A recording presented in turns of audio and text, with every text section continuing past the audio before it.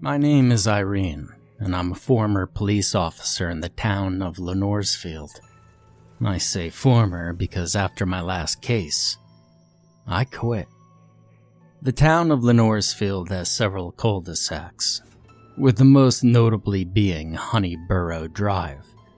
Most of the houses on the cul-de-sac are normal suburban houses. But what makes this cul-de-sac notable is the infamous Feind House. It is a simple one-story house with an attic crawl space. The house was built in the 1920s and was abandoned in 1962 after the house's last owner, Mr. Feind, died. Legally, the bank could sell the property as Feind had no named heir. However, it was impossible to sell. Eventually, the lawn became a weed-choked morass, and the house itself fell into a depressing state of disrepair, and was consequently condemned. Now, for 43 years, the Feind House remained silent and empty, spawning many legends concerning why the bank could not sell it. The most popular was Feind's ghost prevented the sale, though a few of the older members of Lenoresfield muttered under their breath that Feind was a Satanist and had cursed the house in a final act of defiance towards the bank's attempts to foreclose on it. There was no proof for either case. The Feind House had always been an enigma at the end of the cul-de-sac.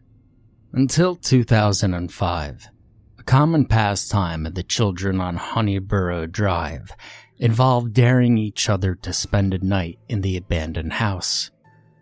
Most children could not make it past the first hour of daylight. The exception to the rule was Timothy Goldberg's daughter, Marissa.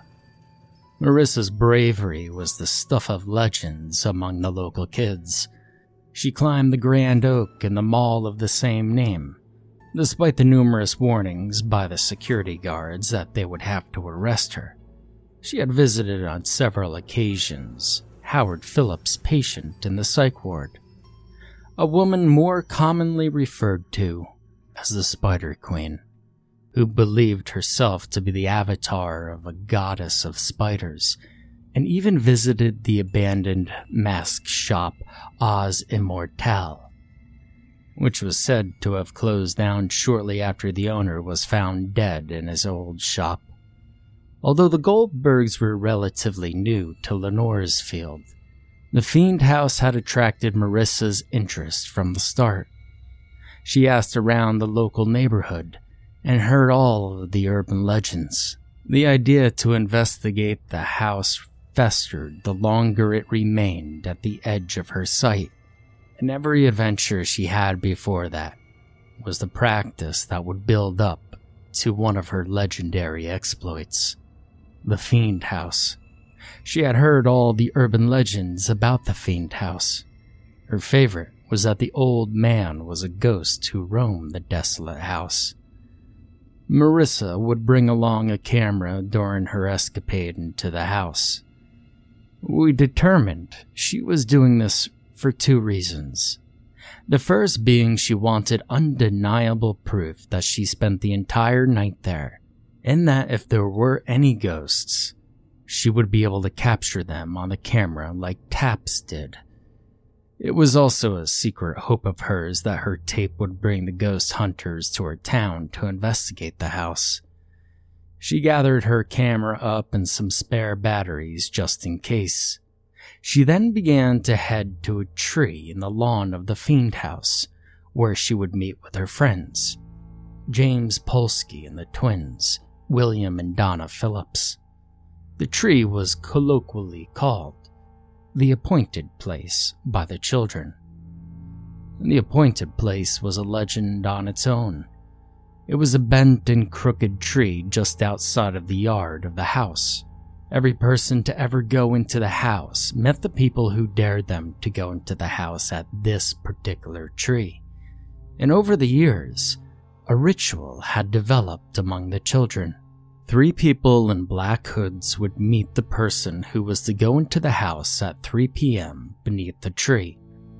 One would carry a crowbar, a flashlight, and some board and nails. James had borrowed a crowbar from his dad's garage. Will was the one who provided the flashlight, and Donna brought some snacks as well as some hammers and nails to replace the boards Marissa would take down herself. Marissa stood beneath that tree and dug the toe of her white sneakers into the dirt beneath the crooked boughs, waiting with some trepidation for the ritual to begin. The sun began to descend, and soon it was 3 p.m., the appointed hour. According to the neighbors and the children, Marissa watched as the first of the 3 figures arrived, carrying a crowbar. She said nothing as James approached her. The children were following a ritual to a T, having been taught it by their older brothers and sisters. "Who dares to approach the house of Feind?" James asked in a deep and low tone. Marissa spoke clearly. Marissa Goldberg. "Does she have the courage to take this crowbar in hand?" he asked. Marissa spoke, her head held high. "I do." James held out the crowbar and Marissa took it. They waited 15 minutes before the next hooded figure showed up carrying a flashlight. "Who dares to enter the house of Feind?" Will asked. Marissa Goldberg. James spoke before she had the chance to. "Does she have the will to enter the house of Feind?" Will asked. James and Will looked at her expectantly, and she responded, "I do." Will handed her the flashlight and she took it. They waited 15 minutes before the next hooded figure showing up, carrying the hammer, some nails, and a few boards. "Who dares to probe the secrets of the House of Feind?" asked Donna. Marissa Goldberg. The other 2 said in unison. "Does she have the loyalty not to oust her fellows?" the girl asked. This time, Marissa knew she was supposed to answer for herself, and she said, "I do." The hooded figure handed her the items and joined the other 2 in front of Marissa. In unison, they said, "Go forth into the house of Feind. May God be with you." Marissa had packed the sandwiches Donna had supplied, as well as the hammer and nails, into her bag and headed towards the house. What follows is what happened on Marissa's video camera. The camera bounced and bobbed as she walked to the house. She set the camera down to apply the crowbar to the boards and to pull them off. She then picked up the camera and held down the button until it zoomed in on the dark house. In the sunlight that filtered through the window, she could see something gleaming on the back wall of the room near the door. She panned over the door a few times in an attempt to get the mostly empty room on film. She then climbed in through the now opened window into the room itself. She panned across the room again, this time with the aid of her flashlight, and it was then we noticed she had made her entrance into a bedroom. She swung her camera back just as clouds passed over the sun, and we see the house grow visibly darker. She turned back again towards the back wall and approached it cautiously. Now, at first glance, nothing in this sequence seems amiss. It was only upon my 3rd or 4th playthrough of the video that I noticed what Marissa failed to. Outlined in the doorway of the room after she entered it, there was a tall and dark shape that slowly pulled out of sight beyond the doorway. Marissa approached the wall where something was gleaming in the room. The camera revealed that she had found the old man's porcelain doll collection. They stared at the camera with their unnerving and unwavering glass gaze. Marissa gave out a short laugh and shook her head. She turned to the doorway and noticed that the door was broken. and it was as though something had kicked it down. Potentially a previous explorer. She spoke to the camera. I don't really feel all too scared. I'm not entirely sure why others couldn't make it through the first hour of staying here. Maybe they were afraid one of the dolls would come up and stab them or something. She shrugged and whipped the camera back around so that it was looking where she was headed, the now empty doorframe. She stepped into the doorway and turned the camera. The camera showed us that on her right there was a hallway that continued around a corner, and on her left there was a large room.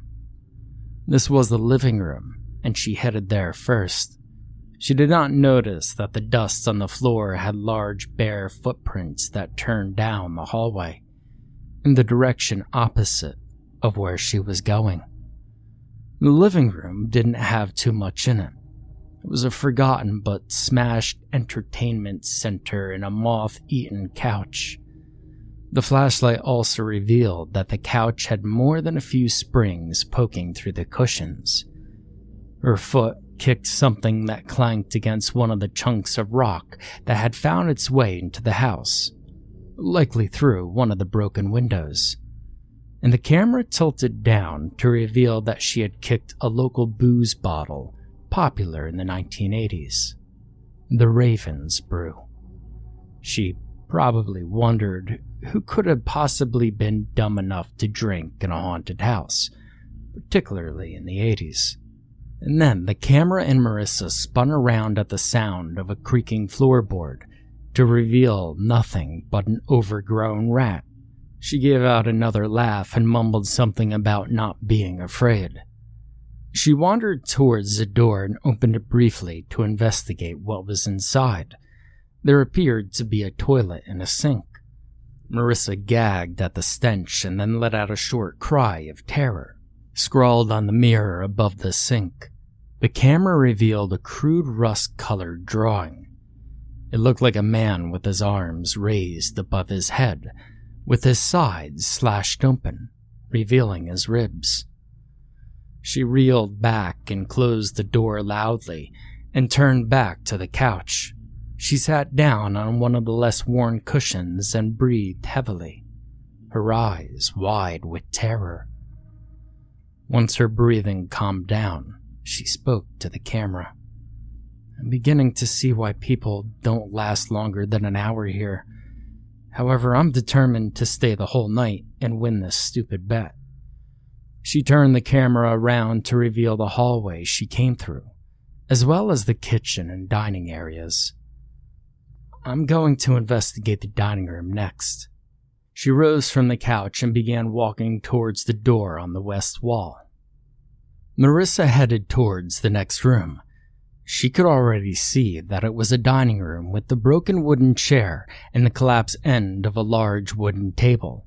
She entered and panned her camera slowly around the room and revealed that the dining room was also connected to the kitchen. She also saw what she must have assumed to have been a pile of molded old rags in the corner of the kitchen.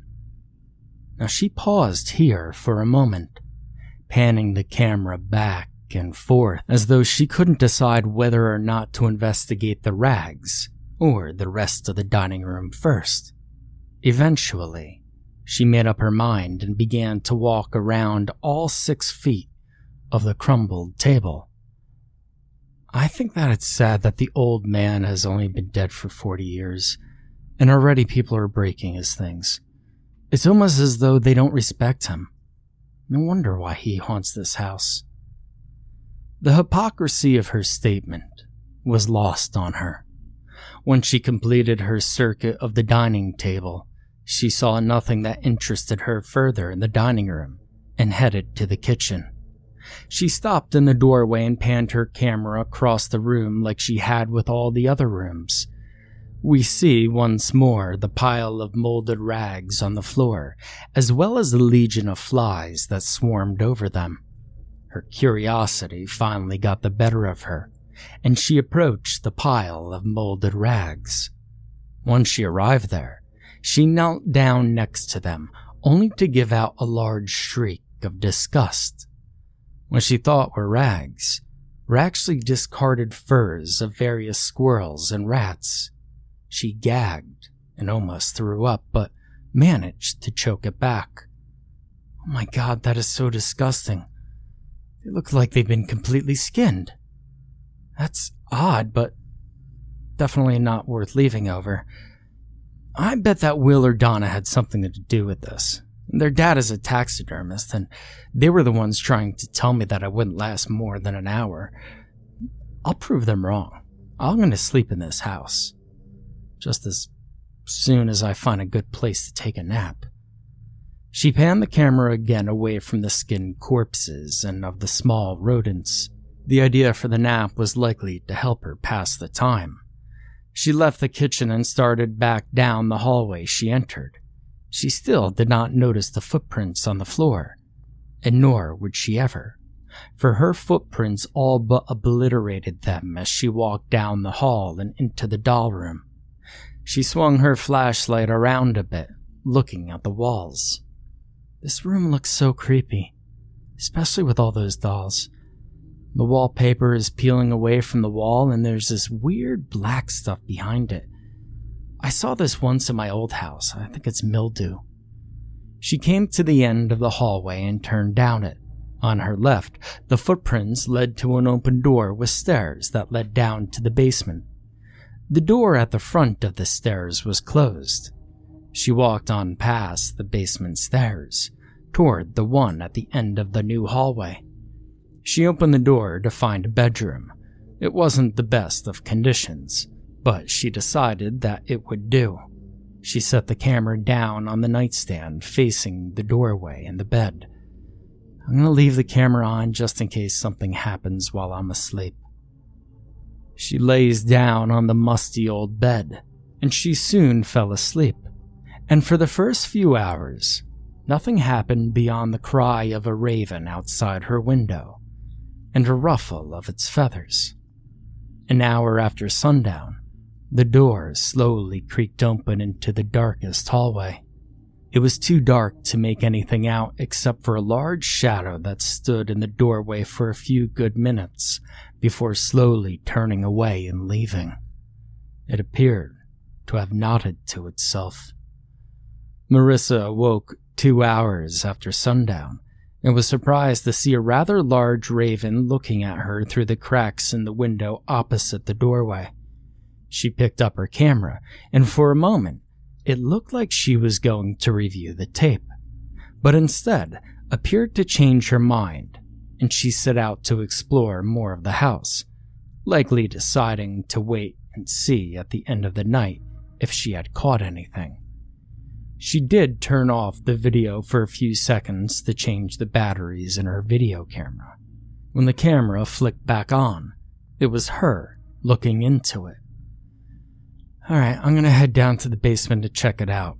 I saw some stairs earlier going down there. She smiled and turned the camera around and exited the door.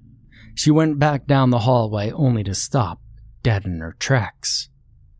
The door down to the basement was now opened, and Marissa could audibly be heard swallowing as she steeled herself for her descent into that eerie basement. It was darker than the rest of the house, and when Marissa entered it, her flashlight cut a pitiful beam of light through the darkness. She stepped off of the last step of the staircase, and she heard something crunch beneath her foot.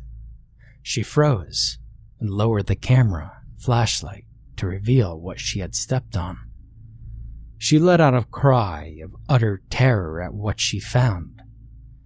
Scattered across the basement floor like a macabre carpet were thousands of tiny bones from various small animals. She then lifted her foot to discover that she had stepped on a bird's skull. Keep yourself together, Marissa. The camera shook unsteadily in her hand. In the dark, off to her left, the young girl heard the sounds of more bones snapping. She swung her camera and flashlight over just in time to see a tall, malnourished man with yellow teeth and clouded blue eyes bearing down upon her, long, broken and blackened fingernails reaching for her throat.